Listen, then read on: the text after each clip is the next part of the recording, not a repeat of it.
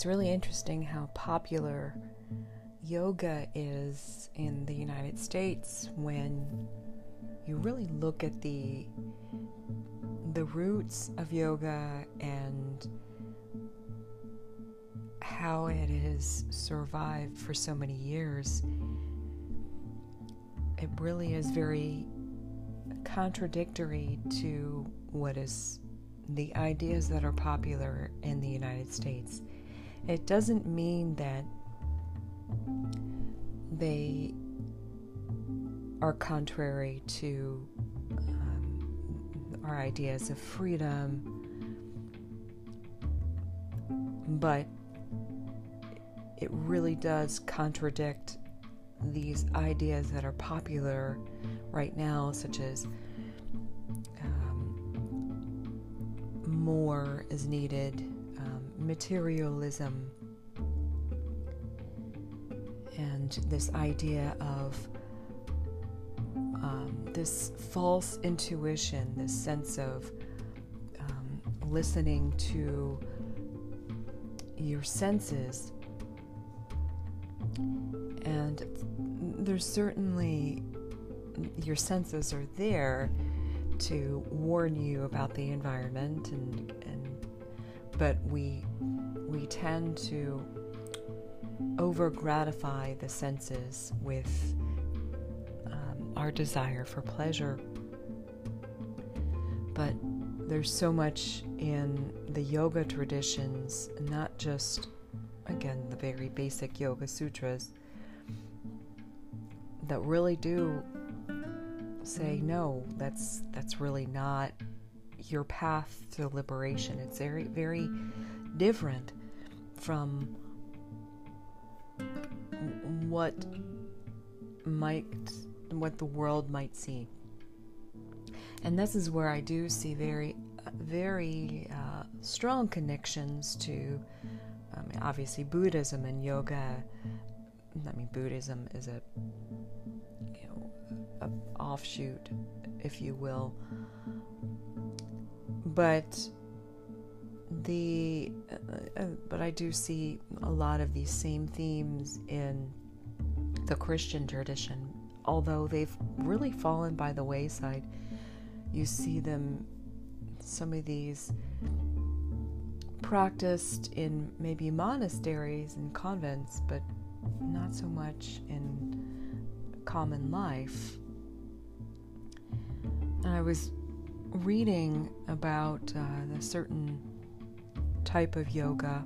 Again, this isn't a type of yoga that's practiced today, but it talks about,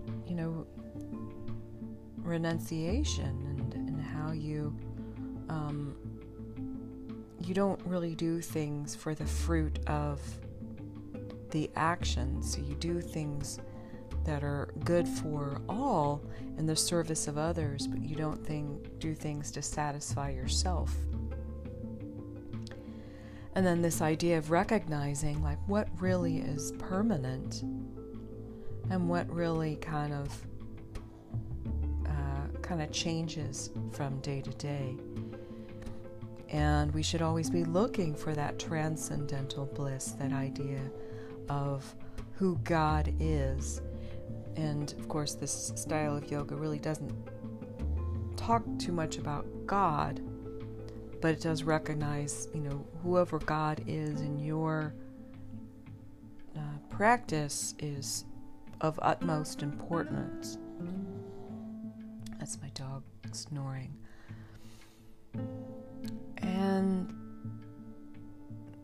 so I think that's really important, and this idea of maintaining tranquility in the face of adversity. And you see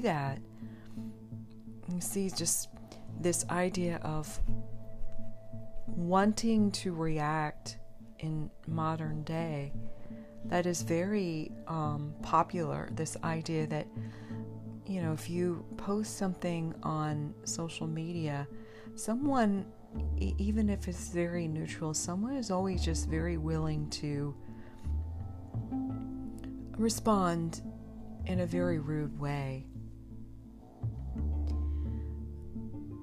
And this idea that,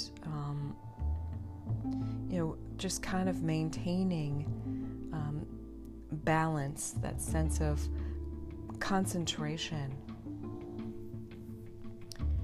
And that there's also that sense of centeredness in light of whatever contrast that you might experience. So,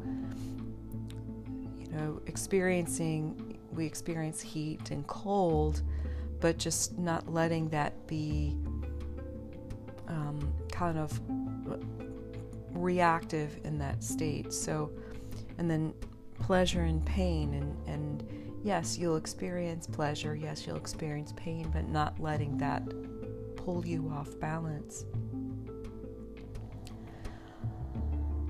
So there's just really so much more to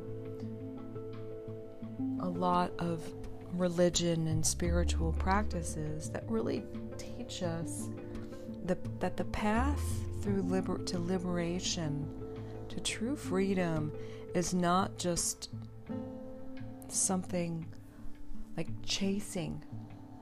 It's really not something to be chased. It's a matter of restraint of what we typically know and what we're told by the world. It's really about seeking that liberation from within, that liberation of how the world will easily keep us bound if we chase after what they tell us will bring us pleasure.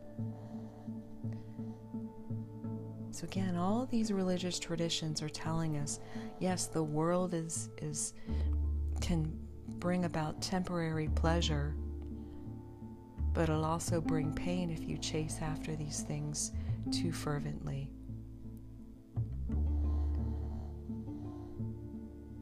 And so, I think that there's just so much richness to these traditions. And I think it's a call for us to return to them so that we are not easily flipped around and slapped around by these worldly pursuits.